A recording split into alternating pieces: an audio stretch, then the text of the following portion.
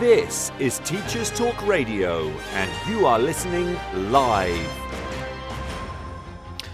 It's Alex. He's live at Curtain Sleep. I'm going to talk about love. I just can't help it. Is it all we need? It's one of the most overused, overspoken about topics. So I thought naturally what we need is a white man to talk about it, because that hasn't done before, has it? So tune in for opinions that are not original. This is Teachers Talk Radio, and you are listening live. Tune in live at ttradio.org, or to join in the conversation, download the Podbean app and search Teachers Talk Radio. Follow the hashtag TTRadio. Tune in, talk it out with Teachers Talk Radio. All right. So I got a bit grumpy today. I got grumpy about displays, and I just don't like them. Now, so my school has gone on a bit of a kick, a display kick. Now, we are the proud custodians of the newest block in our school. It's lovely. It's called W Block because our school is good at naming things. Our school really likes the alphabet. Now, it also implies that we've got like 20 odd other blocks. We haven't. It goes A, B, C, D, E, F, W. No G block, no H block, I block, etc. None of that. We've gone straight to W block. So I'm looking forward to X block, which sounds like sort of like an isolation booth for radioactive students. So anyway, we've got this beautiful block, but like all buildings built in the early stages of the 20th century, it is devoid of soul. It seems to be an architectural prerequisite, a little bit like sort of a microcosm of everything that's in Milton Keynes. It's sorry to Milton Keynesians. Your town, it's not a city. I know you think it is. It's not. It's a town. It's not a city. Wikipedia, check it. Don't shoot the messenger. But anyway, it's like Milton Keynes is perfectly fine. Like my dad lives in Milton Keynes. He loves it, and it seems lovely. The people there seem alive, but the thing with Milton Keynes is it doesn't have any sort of history to it, really, apart from, I don't know, unless you go to Bletchley, and then that's where you get some things that are old. But you know, if you go to Milton Keynes Centre, as fun as it is to wander around and go into the big lush, like my partner insists that we do every time before realising that the Disney store isn't there anymore, you know, it's fine. But it's all a bit blank. It's all a bit soulless. Well, see, we say soulless. The soul doesn't really bother me that much, to be honest with you, because I don't go to Milton Keynes expecting it to be this kind of beautiful cultural metropolis. Now, if you go to Milton Keynes expecting it to be Milan, then you're going to be disappointed. If you go expecting it to be Milton Keynes, then it'll be fine. So my block, you know, like all 21st century architecture, it's all glass and straight angles, you know, and wooden bits to fool us that we're in a rainforest or something. I don't know why. There's always some sort of like natural wood, and there's always a weird curvy bit, isn't there? Like on the roof, like an asymmetrical curvy bit, like they've gone, oh, this is all very much sort of an homage to being perpendicular, so I better put a curve in so the building doesn't look like a penknife. So anyway, we've got this kind of blank canvas of a block, and I really like that. I'm a big fan of sort of new hospitals, you know. Say we like about hospitals, they're quite blank. Well, they're supposed to be if they're good. Blank and clean and lovely. And I really like quite a minimalistic environment. Thanks to my partner, I don't live in a minimalistic environment. My partner is creative, but creative in a fun, like, let's put everything everywhere, all over the place, and it's lovely. You know, she does sewing and all the rest of it, and she's very arty, and it's lovely. But if I lived on my own, I would just live in sort of a a larger version of a box, to be honest with you. Just a box with a door, some heating, although I'd probably just end up with like a space heater or an electric blanket or something like an old lady.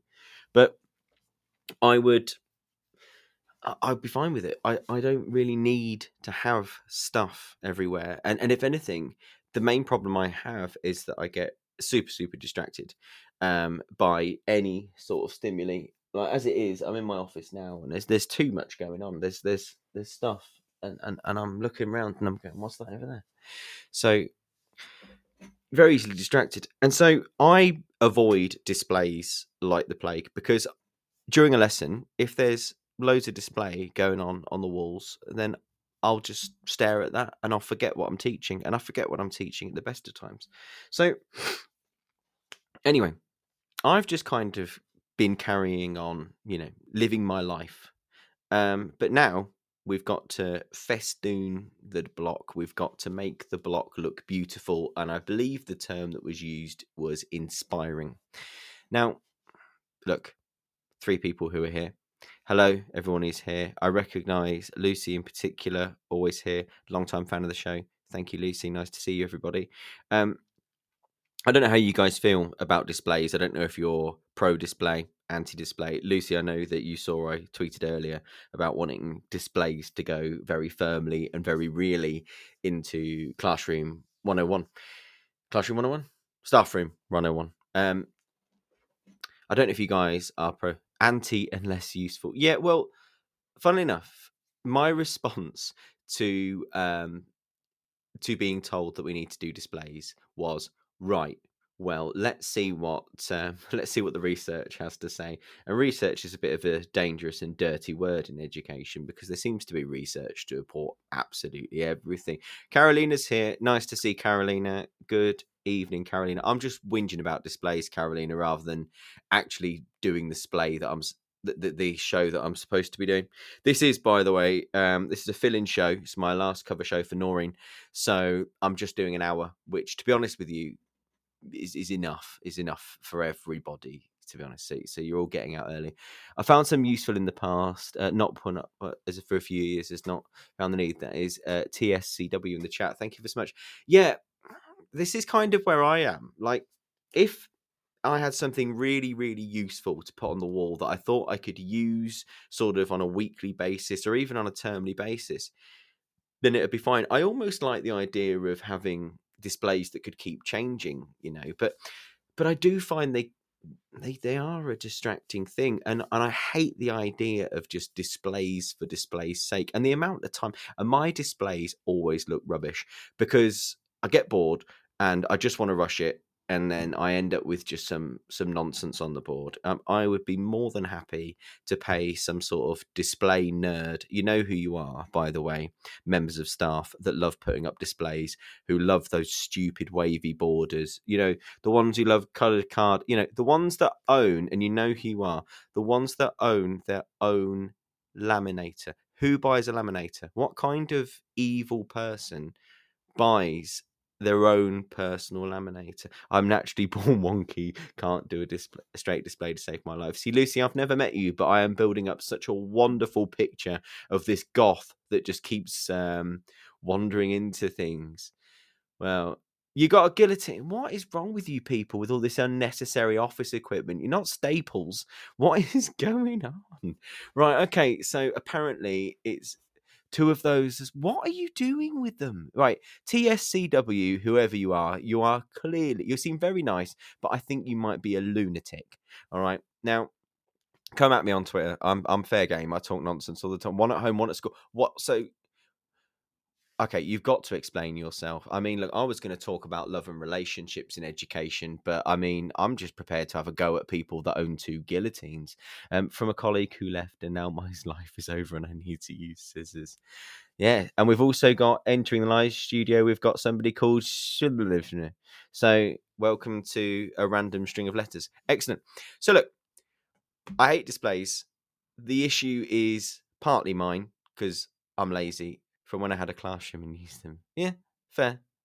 Look, I mean, I'm just suspicious. Look, I'm having a bit of a go, but it is all in good faith because I am just very, very suspicious and perhaps slightly in awe of anybody who is kind of naturally inclined to be organized, or anybody that is able to like cut things in a straight line. Like I'm like Lucy, I'm born wonky. Like some of my earliest memories are my dad trying to teach me to play football and the ball just bananaing off in every which way. Now he'd go, right, hit that tree, and I'd end up in someone's picnic. So it's partly just my own anger at myself for being such an physically inaccurate being. Anyway, so that's what's distracted me, and I think we can see that has very much distracted me. Oh, Carolina, I've done one per school I've worked in, very minimalist, aesthetically pleasing and somehow useful, but that's it. I hate making them, and those tacky, wavy borders. Carolina, you had me at minimalistic, beautiful, and yeah, the wavy borders. Do you know what they are? They're the Comic Sans of classroom decoration, aren't they? They're like Comic Sans. They're just a shortcut to looking rubbish. I really hope that no one's going to start defending Comic Sans. But anyway, I have to mitre board. Lucy, what is that? What are you talking about? After mitre, is that another bit? Don't tell me there's another bit of equipment called a mitre that I'm not even aware of. What's a mitre? See, this point, I'd love Lucy to call in, but I know she won't. Because she doesn't want to. But there we go. I would just love, Lucy, I would love someday to just have an actual chat with you. I think it would be hilarious. By the way, look, I've got no guests planned. So if anybody does want to call in and talk about, I'm not going to talk about displays for much longer because I feel like I'm just being circular. But if anyone does want to call in when I talk about the main topic, I would love to get people's opinions on the main topic of the show, which I'm going to introduce in a moment. Once I read this, fold them into a weird angle like the edge of an envelope. Oh, bloody hell. Right, okay. Right, you've lost me now. Right, no more. Okay, so that's displays. So I've been distracted by displays, which I think we can all agree is a boring topic, and I've done 12 minutes on it now. So, but what I am going to talk about is love and relationships. And I've been on a bit of a funny journey with this. Whenever I plan for the show, I get a general theme in mind quite quickly, and I will start to read around it. And I will put some stuff out on Twitter, and I'll just see where it goes. And usually, by the time the show rolls around, I've read a decent amount and had a bit of a think and gone through my notes, and I've outlined the show. And I feel pretty secure in terms of where the show's going to go. Up until the last minute today, I was moving things around, and I don't even feel like I've got a proper outline. I've got things I want to talk about, but today is all about asking questions, really, not so much about knowing what the answers are. Part of this, it's all, well, to be honest with you, it's all Kay Sidebottom's fault. If you listen to last week's show, I talked about posthumanism and posthuman education with Dr. Kay Sidebottom, who was very lovely and very intelligent and made me think a lot. It was my favourite show so far. Sorry, Hugh Ogilvie. I absolutely loved talking to Kay, and I learned loads about posthumanism. And if you didn't hear it, it's on the Podbean app. Please do listen back. Not for me, but for Kay, because her ideas are really interesting and I learned so much. But she made me think about love, because the way we ended the show is we were talking about, what is a post-human approach to education? And we kind of summed it up in the end as being a real and renewed focus on love. And so I started to think about love in terms of education, and I asked Twitter, is teaching an act of love? And I'm going to get to those tweets and talk about those tweets, but here's the journey I went on. First of all, I think it was Jonathan Mount Stevens on Twitter. He quoted Hannah Arendt from 1954 from her book, The Crisis of Education, I believe it's called. And I just want to share this quotation with you because this has set off quite a lot of inquiry for me. And this is going to be the launch pad for today's show. So Hannah Arendt said, education is the point at which we decide whether we love the world enough to assume responsibility for it, and by the same token, save it from that ruin, which, except for renewal, except for the coming of the new and young, would be inevitable. So there's a lot there already, and I'll go through it in a moment. And education, too, is where we decide whether we love our children enough not to expel them from our world and leave them to their own devices, nor to strike from their hands their chance of undertaking something new, something unforeseen by us, but to prepare them in advance for the task of renewing a common world.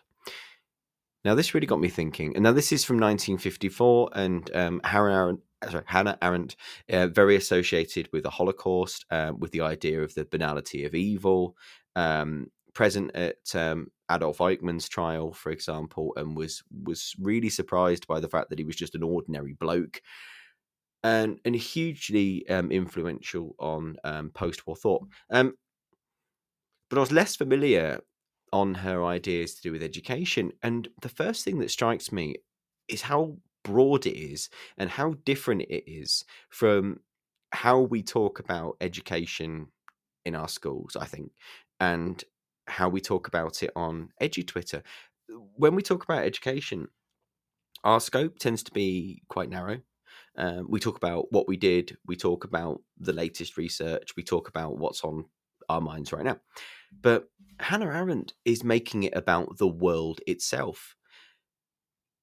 Education is the point at which we decide whether we love the world enough to assume responsibility for it. That's mad. I don't mean mad as in I disagree with it. I just mean, I'll phrase it slightly better. That's so big. So education, we decide to educate because we love the world enough to take responsibility for it. And that means that we stop it from being ruined. And the world will be ruined unless we safeguard its future by educating the next generation well, because it's all about handing off the world to be in safe hands of the next generation, which makes sense. I suppose it's the phrasing that really gets me. It's we decide whether we love the world enough, to imply that many don't. Many don't even think about the love of the world, because there is here a real sense of togetherness. There's a real sense of we are all being responsible for each other. It's all a bit J.B. Priestley, you know. We are members of one body. We are responsible for another. We do not live alone. And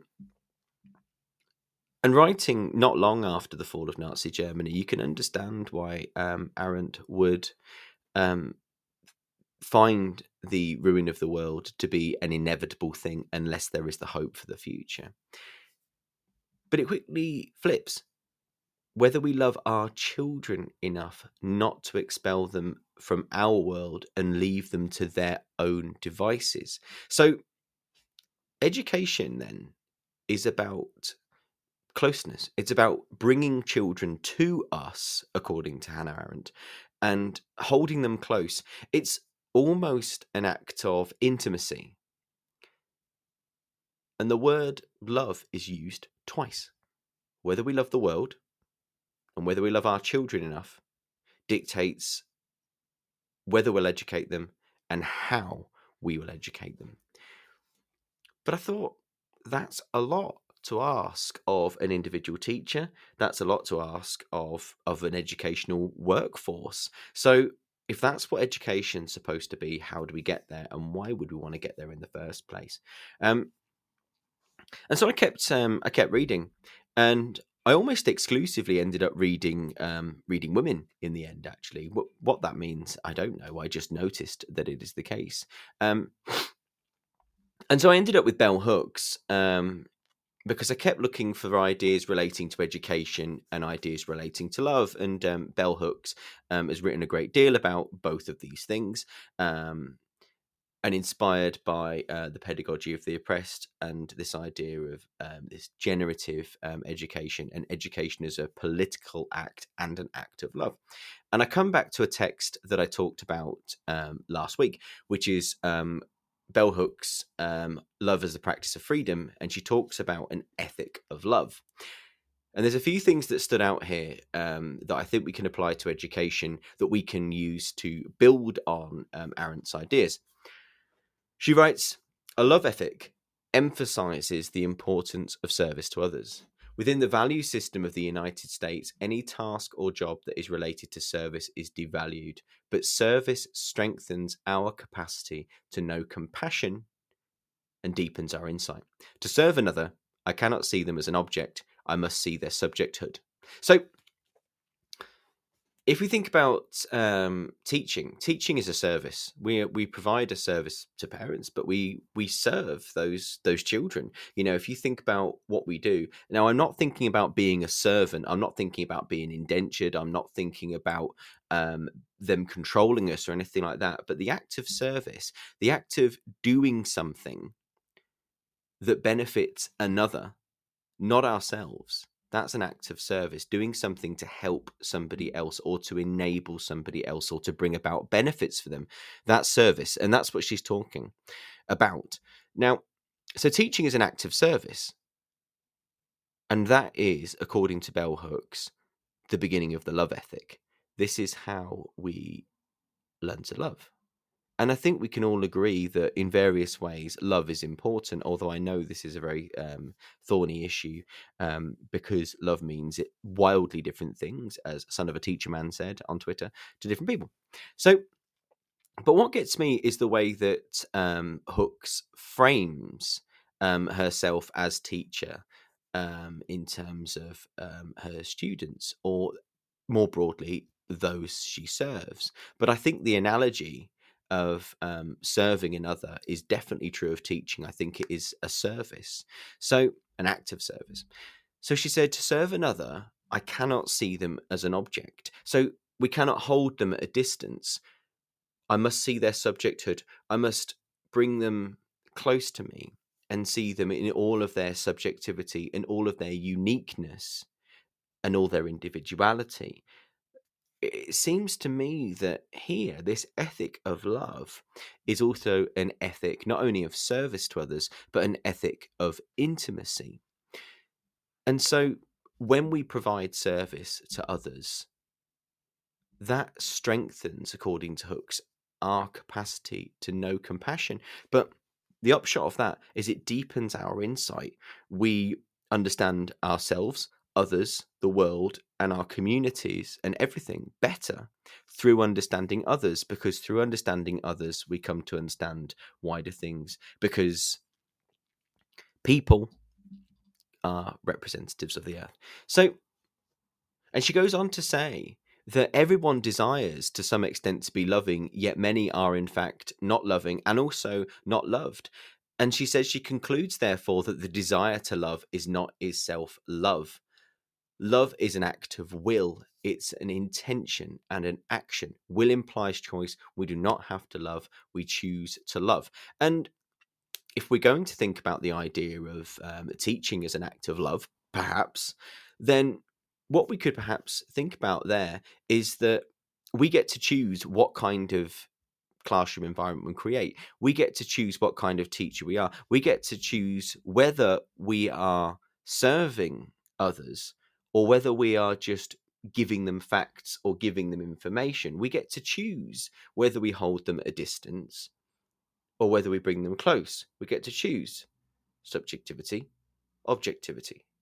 Now, I don't know what you guys think, and I'd love to see some ideas in the chat, but I don't feel like this really jives very well with what we do today. I feel like we're encouraged to be not cold, but we're encouraged to maintain quite a lot of distance from our students. And I'm not saying this is a bad thing at all. I'm just thinking in public. But it seems to me, and correct me if I'm wrong here, listeners, people in the chat, but it seems to me that we aren't encouraged to love our students. We're not encouraged to bring them close. We're not really encouraged to see them as subject. We're more encouraged to see them as objects, as a little bit distanced. And we're supposed to think of them in terms of things like cognitive load theory. We're supposed to think about their schemas. We're supposed to be thinking about their long-term memory. We're supposed to thinking about their retrieval practice. But all of these things seem to objectify the human. Things like cognitive load theory present the human brain as like a computer. Almost like we've got this mind-body dualism. And this flies in the face of post-humanism, which is very much all about embodied cognition. So I don't know what people think. And it's all a very open, sort of floaty idea. I think there's feelings cross boundaries and perpetual misinterpretations. Feelings are way too complex for clarity at times. I think you're absolutely right, Carolina. I mean, there's the fear, isn't there? The fear of being accused of something, the fear of being called unprofessional, the fear of getting it wrong. I think that fear is certainly there, absolutely. And thank you for that. What Hooks seems to be encouraging us away from, though, is fear, because she says later on, she says, when you open to the pain of the world, you move, you act. But she says that weapon is not enough. It can burn you out. So you need the other. You need insight into the radical interdependence of all phenomena. With that wisdom, you know that it is not a battle between good guys and bad guys, but that the line between good and evil runs through the landscape of every human heart. What she seems to be doing here, she's making me a bit uncomfortable, to be honest, because there's a real sense of intimacy. She's talking about the line between good and evil runs through the landscape of every human heart. Lucy says less distance in primary, maybe mix of children being younger in the same 30 all day every day for a year. So I suppose there will be more intimacy in that classroom. There will be more sense of a like communal sharing relationships. I would agree with Lucy. Some secondary may only see the students once or twice a week or fortnight, so building relationships is harder. Absolutely, yeah, especially if you're not a core subject. And I do sometimes take for granted the fact that I teach English, and therefore I do get to see most of my students at least 4 times a week. So you can build up relationships quicker. No, absolutely, that does make sense. And you can end up feeling quite distant. And to be honest with you, the other thing is as well is that the onus seems to be very much on learning as about imparting information and sticking to the script. I've seen a number of schools now that the lessons are very much everyone teaches exactly the same. Things like scripted lessons, for example, seem to me to be quite far away from this idea, this ethic of love. So there's been lots and lots to chew on, and this is a bit different, this show, in the sense that this is very much me meditating and thinking out loud than it is me coming to conclusions. But there's lots more I want to talk about. We're going to go to a break in a moment, but before we do, TSCW, the themes you teach can help with the development too. Teaching English and humanities may be easier to develop such relationships over maths, perhaps. Yes, well, I think because Tabitha McIntosh has spoken on Twitter about the idea of English not teaching one empathy, and about how it's this kind of idea that reading makes you empathetic. And I'd be tempted to argue that reading doesn't make you empathetic, but I think perhaps it's easier to develop kind of generative conversations in English and humanities because it's all about generating opinion and insight and personal response, whereas there's no personal response in maths. It's just is or it isn't. So I think from that perspective, I'm totally with you. When you're talking in English, my maths group name the best, just for personality. Yes, so it's very multifaceted already. Would you guys say that the groups that you feel the closest to, the groups you have the strongest relationships with, do you do your best teaching with them? Or do you actually find that it makes no difference? Do you find sometimes that the groups you have the best relationships with, actually you don't teach them as well because you're too distracted by the relationships? Age, frequency, and at times the subject might make a huge difference. Yeah. I suppose the next thing I'd be asking is, in an ideal world, because I'm very much thinking idealistically here, but in an ideal world, how important is love? Should we be in an educational paradigm that does what Bell Hooks says, that creates this ethic of love, that sees teaching as an act of service? And I'd be really interested to see whether you guys think that teachers an act of service or not, or whether we would categorize it or classify it as something else. So it's just something to think about during the break. I'm going to go to the news and the ad break now, but when we come back, Carolina, I don't think I teach differently to those classes I feel closer to or know more. At least I don't think I'm any more effective than with a class I don't know as well. I might, however, enjoy it more. Am I to come to the conclusion there, Carolina, that actually it therefore doesn't really matter, whether we kind of see teaching as an act of service or not? Anyway, I'll leave you with that. When we come back, I'm going to talk about Audre Lorde on teaching. I'm going to talk about Zoe Enser's latest blog post, which is a rant. I'm going to talk about the purpose of schooling. What's school for? Are we just setting them up to be future employees? What are we doing? What's it all about? What does it all mean? Who am I? Who knows?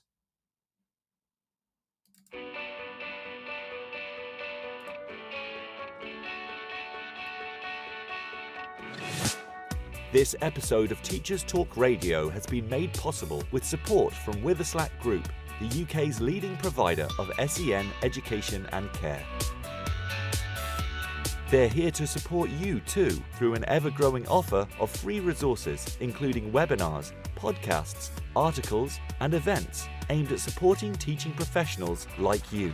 Visit their website at www.witherslackgroup.co.uk to find out more. Are you looking to take your phonics practice forward? Then Little Wandle Letters and Sounds Revised is the programme for you.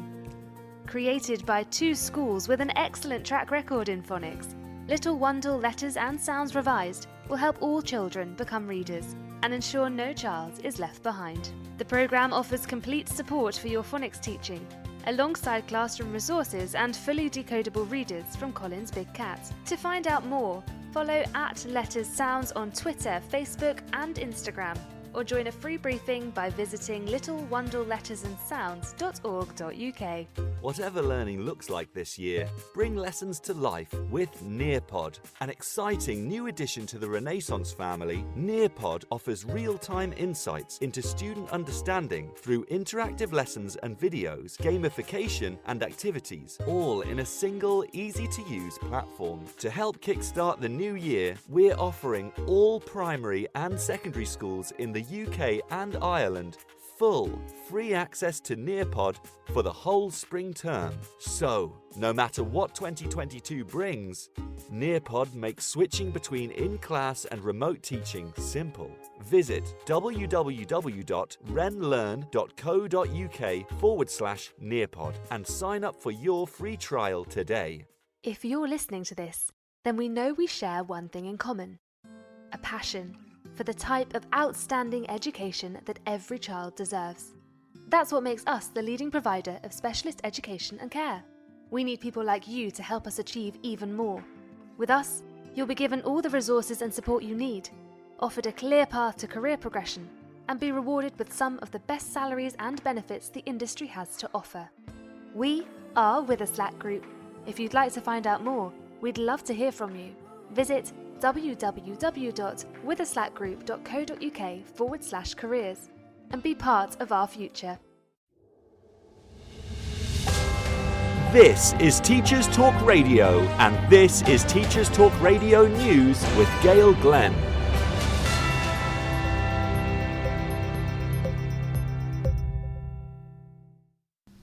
The Prime Minister announced last week that pupils in England no longer needed to wear face coverings in class, and this rule is to be extended to cover school communal areas next week. Boris Johnson is now urging all teachers to follow the rules, after some resistance. A spokesman for the Prime Minister said, "Children have been one of the hardest hit as a result of the disruption throughout the pandemic, and Mr. Johnson believes it is vital that children are receiving face-to-face education and can enjoy a normal experience in the classroom. We've been clear that we removed the requirements for face masks to be worn in classrooms, and we will remove advice for face masks to be worn in communal areas from January the 27th. The Prime Minister thinks schools should follow the latest guidelines.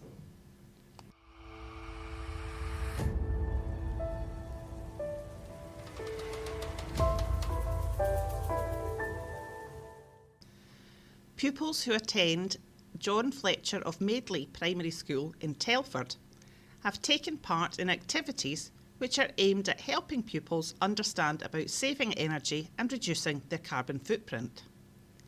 The activities were coordinated by Telford and Wrekin Council and March's Energy Agency. Councillor Richard Overton said, "Improving energy efficiency is extremely important for households across the borough and can help to lower utility bills, create jobs and stabilise gas and electricity prices." Parent Mrs Pemberton said, "We immediately noticed the impact of this session. Conversations at home as a consequence of this presentation have suggested we turn the heating down and wear jumpers, and asking whether we really need the lights on and switching these off." This has been your latest Teachers Talk Radio News with Gail Glenn.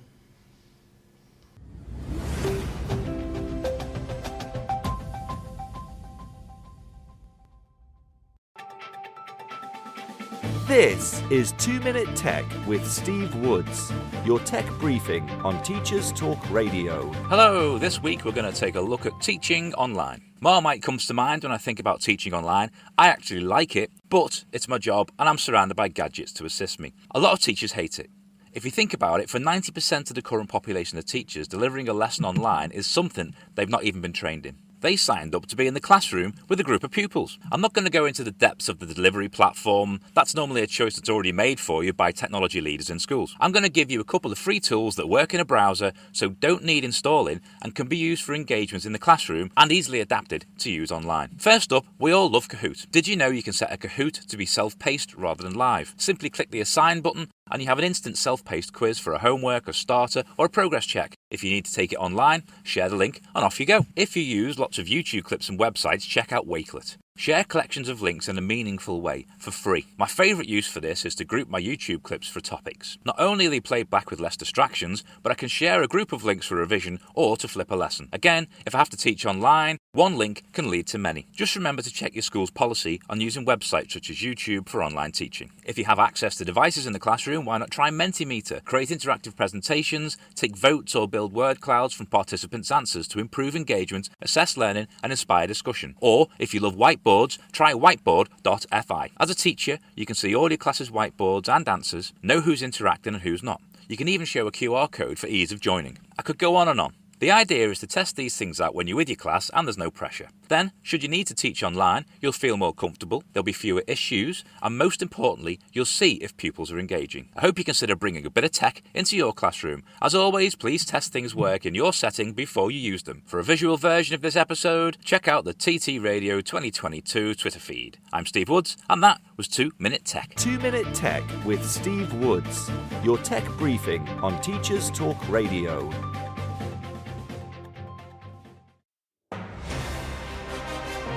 This is Teachers Talk Radio, and you are listening live. Okay, I'm returned. So, just for the break, I asked people to talk about whether they thought teaching was an act of service, because then we can start thinking about Bell Hooks' ideas of, this ethic of love. And I really like, first of all, what TSCW, they of the 2 guillotines and 2 laminators say. If it wasn't an act of service, there may be less teachers, perhaps. I think there may be fewer teachers. It's certainly sold as a vocation. Now, I wonder if I just think cynically, I wonder if teaching is sold as a vocation, almost as a way of priming teachers to accept a lot of things about education or being a teacher that are less than palatable. Because we're all on edge of Twitter. I imagine we all see, don't we? We all see the consequences of of a lot of teaching initiatives. We see the problems that other teachers face day in and day out. I'm just going to check my audio levels. Just 1 second. I think we're working. We are working. Excellent. So I just thought for a second my audio wasn't working, but it is now. So I just get a bit cynical sometimes because it's never really framed as a job. It's always framed as something where we're supposed to go above and beyond, and going above and beyond is supposed to be normal. Lucy says, I completely agree with active service. Main reason I became a teacher was to benefit others as well as earning a living and enjoying my job.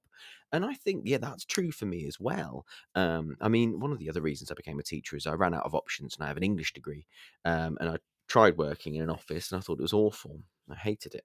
So there is this idea. I think it attracts the sort of person. It does seem to attract a lot of people who are compassionate. It does seem to attract a lot of people who want to help others. It does seem to attract quite a lot of ideological people. Not always, though. I think but seeing EduTwitter has definitely shown me that it attracts all kinds. And I imagine it also attracts people, of less savoury dispositions. And the long string of letters says, to some extent, I think the quality of a lesson almost, but not totally, relies on the bond one has with their students. There needs to be trust and respect in the classroom, which is built over time. And I think that's really interesting, and it's built over time. And as Carolina has said, and I think TSCW has said, that that's harder in secondary, especially in some settings where it will take a longer period of time to build that. But if that's a part of what makes a quality teacher and what makes quality teaching, and if the current paradigm makes that difficult, then that might be something we need to address. This went a bit further. I looked at Audre Lorde, and I think Lorde's writing is fascinating. And Lorde really thinks about creativity. And she wrote, there's a really short piece which she writes about her experiences as a teacher. And it's called Poet as Teacher, Human as Poet, Teacher as Human.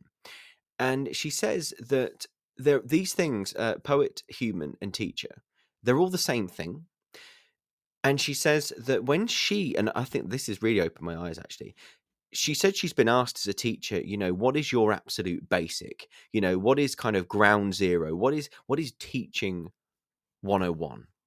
And she said it's the first thing she does is consider perception. Now, she's writing as a Black woman, teaching a lot of Black students, often in areas where they'd be surrounded by lots of awful things. And so she said that the perception was particularly important because you had to think about what had been going on in the local area, what had happened to those students. And she said, for example, if there had been an act of violence nearby, the way that she would perceive those students and the way that she would act, the way that she would teach, and the whole lesson, the whole delivery, her whole demeanor, how she would teach it would completely change comparing if it was just a beautiful sunny day. But obviously we're working in a very different paradigm to Audre Lorde, but I think it's really interesting that she says the first thing she does is consider perception. She says that perception is the key to being a successful human, a successful poet, and a successful teacher. And she says, first of all, you have to perceive the human beings that are there. Now, this really reminds me of what I just spoke about from Bell Hooks in terms of the ethic of love, that choice to connect with another human being. I've just seen a comment here from another random string of letters. Relationships are the most important thing for me. If you don't have a good rapport with your students, then that's when you seem to find your lessons become tough, although most students will always try their best for you regardless. I think it's a really fair point. Personally, I've always found relationships really important. I've always really kind of thrived on good relationships. But what's interesting is if you are a teacher who feels they build relationships well, that can sometimes be looked down upon a little bit. I was once called. I once had a group of ECTs come round and to see me, and well, they would take around the tour, and they were taken into my lesson, and afterwards someone said to me, "Do you know why they were in your lesson?" And I said, "No, why were they in my lesson?" And they said, "Because you're a personality teacher." And I said, "What does that mean?"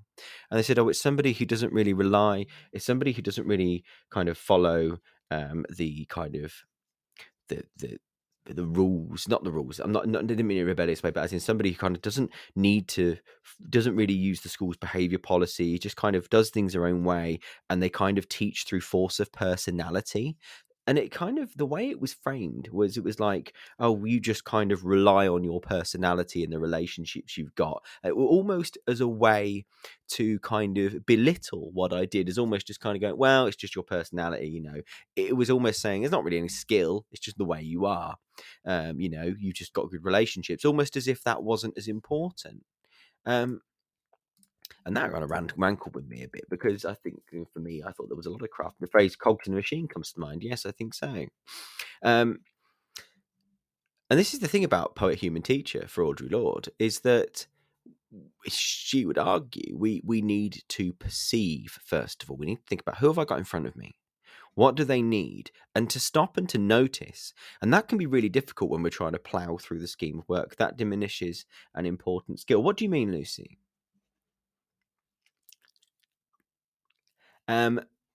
People have to be in their comfort zone to some extent in order to be guided out of it to thrive. So relationships are important. Not being able. Yeah, I think so. Yeah, I think so, actually. That if there's this sense of trust, and trust can only come really if there's a relationship. There has to be some sort of relationship, doesn't there? So Audre Lorde goes on to say, writing is an act of teaching, whether the writer is aware of it or not. Oh, I see. So Lucy says being able to form relationships, not everyone can. No? That's interesting. Do you know, I've not thought of that before. I think I would certainly agree, thinking about this, I would certainly agree, Lucy, that some people find it very difficult. When you say not everyone can, do you mean that there are some people who just simply aren't capable, or that some people find it more difficult? Because I'd be more tempted, and again, look, it's an opinion, it's a perspective. Is there anyone who just can't do it? I think trauma plays a huge part of it. But then I would also argue, if you've got a student who, for example, is traumatized, and I'm still reading The Body Keeps the Score about trauma, it's really interesting. I've got a student that's traumatized. Surely getting them to develop relationships and trying to bring them out of their shells more important. Chris Val says, indeed, emotional intelligence is a critical skill in education. Personalities are often built on this skill. Yeah, so it all ties in, doesn't it? I completely agree with you, though. It's really, some people find it so hard to form relationships, and actually, you could be somebody who finds it quite easy to form relationships. You will still come across students who really struggle with that, and I think we must. I wonder if this is more of a universal thing. I'd like to think we all have students with whom we've just really struggled to build a relationship, that we've really struggled to work with. A mixer find it harder or choose and fail. Not saying all can't, but clumsy and not effective. Yeah, I think that's really fair. Some people struggle, especially with children, especially when they have a fixed idea of student v teacher, and taking from above point emotional intelligence isn't always brought into this mix. Yeah, but I think you're right. And I think but this is what Audre Lorde and Bell Hooks are saying, is that while we hover above objectively, we're not going to be perceptive, and we're not going to be able to. And so they're both arguing. How we get there is another thing altogether. I'm getting to be very theoretical here. This is all about thinking. But I think we can broadly agree with this idea that we need this kind of ethic of love. We need this service. And therefore we need to have this perception and this subjectivity in the classroom as teachers. Because if we don't model it, and if we don't really, really try to see the students subjectively, then they're never going to be able to do it either. And I'm just going to go on a little bit further. Co-communicating is teaching. Touching, really touching another human being, is teaching. Living is teaching.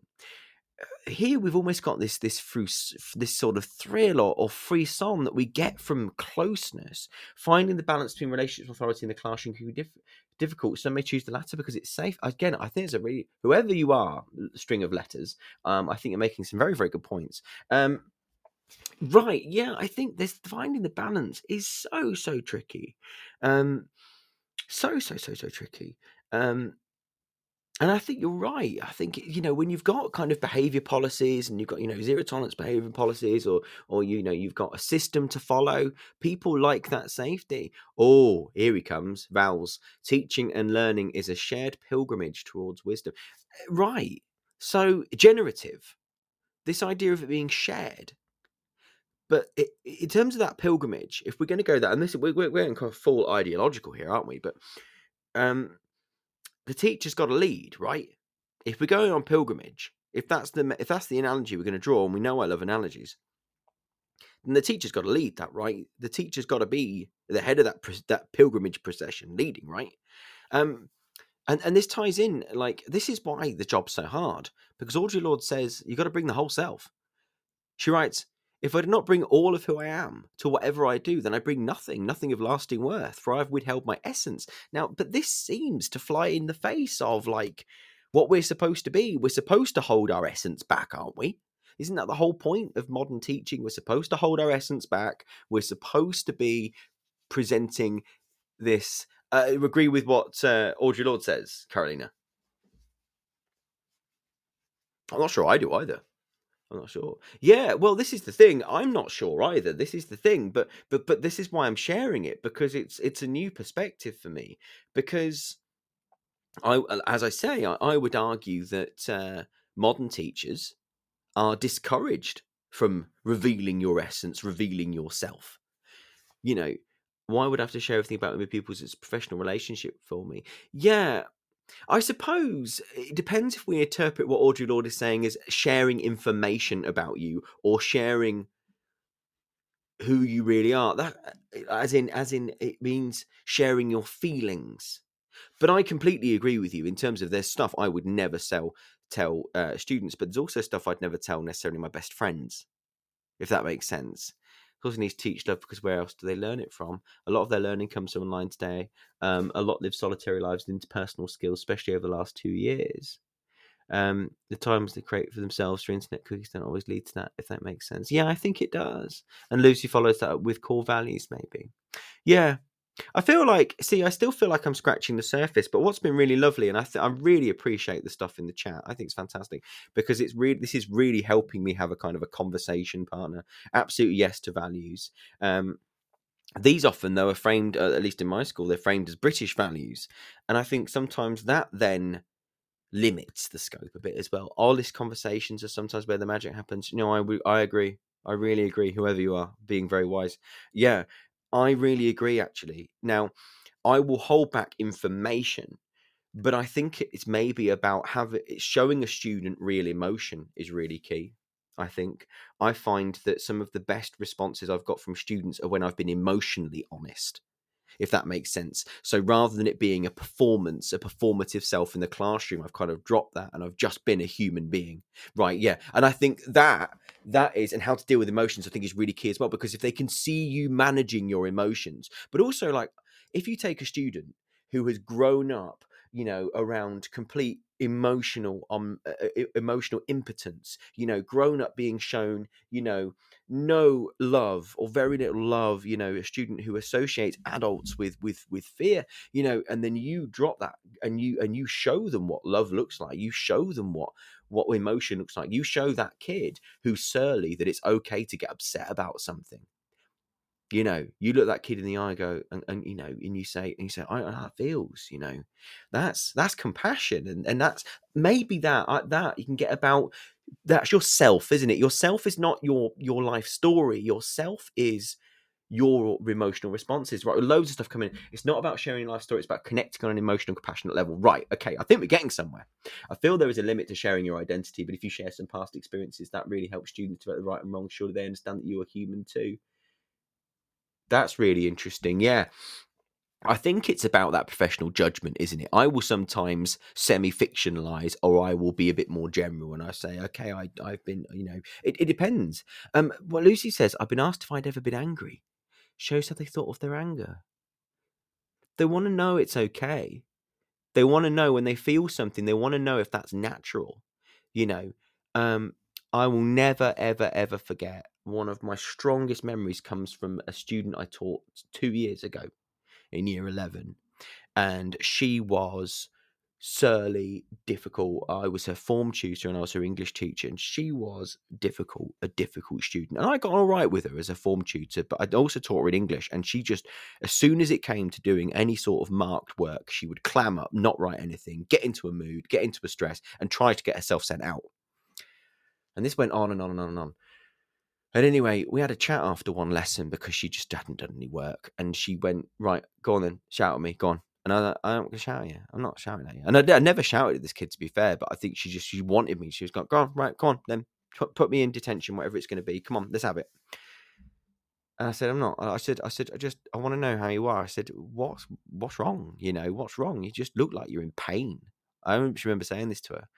And then she said, oh, it's nothing. And she was like pouncing up and down, up and down, up and down, banging on the walls, like just kind of just going, oh my God, I just can't. And then she stopped and she looked at me and she said, sir, can I cry? And I said, yeah, if that's how you feel, yeah. She just cried for half an hour. And it's like, and I don't think she'd cried. She said to me, she said, I've never cried in front of a teacher before. She said, I haven't even cried in front of an adult before. I said, what about your mum? And she goes, she told me some things. I'll be careful with it, but her mum was very ill, and there were lots and lots of things happening that were putting pressure on her. She loved her family very dearly. There were just lots and lots of things that weren't going well for the family, and she was taking all that on herself, and she, whenever she was worried about something, she wouldn't tell her mum because she didn't want to be a burden, and so she bottled it up for years and years and years and years and years. Yeah, right. It's like she was asking for permission to be human. That's really well put. But if we don't bring the whole self, because this is the thing, right, with teaching, we're teachers of our subjects, but I really get the impression, especially from the people here, that is not why we stay in it.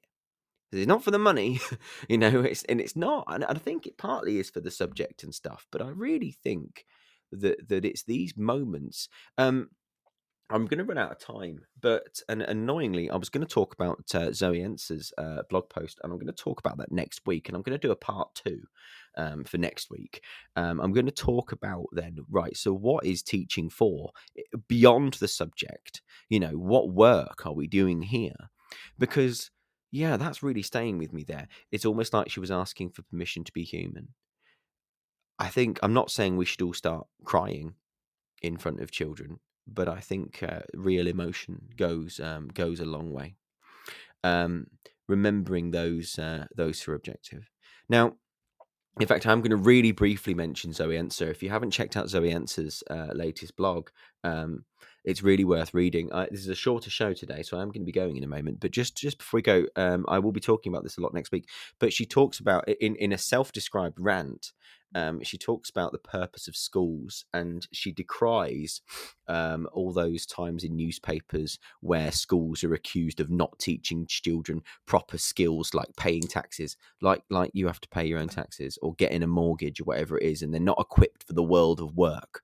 And this really rankles with me because I feel like what we're talking about now, and this might be me just being really, optimistic, and it might be me just being really idealistic, and maybe I'm silly, but I feel like teaching about love and communal sharing relationships and growth and nurture, I think, is vitally important, especially given the amount of our students who have suffered either small or medium or great trauma.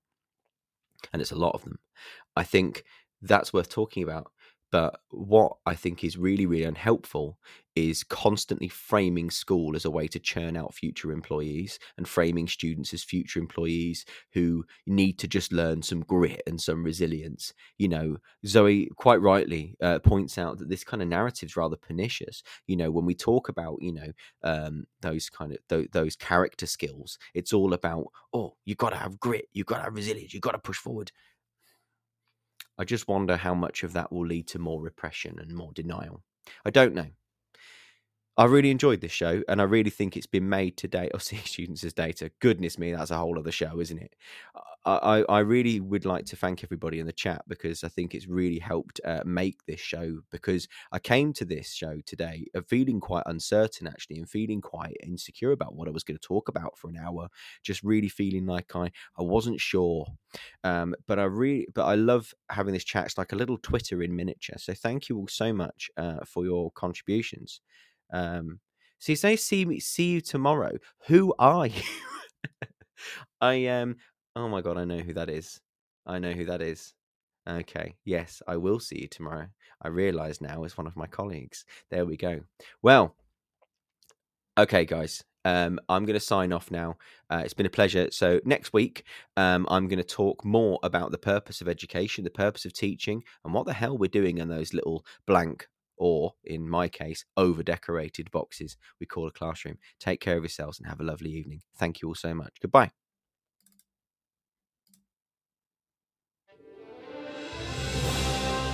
You've been listening to Teachers Talk Radio. Tune in live and listen back at ttradio.org. We look forward to hearing from you next time on Teachers Talk Radio.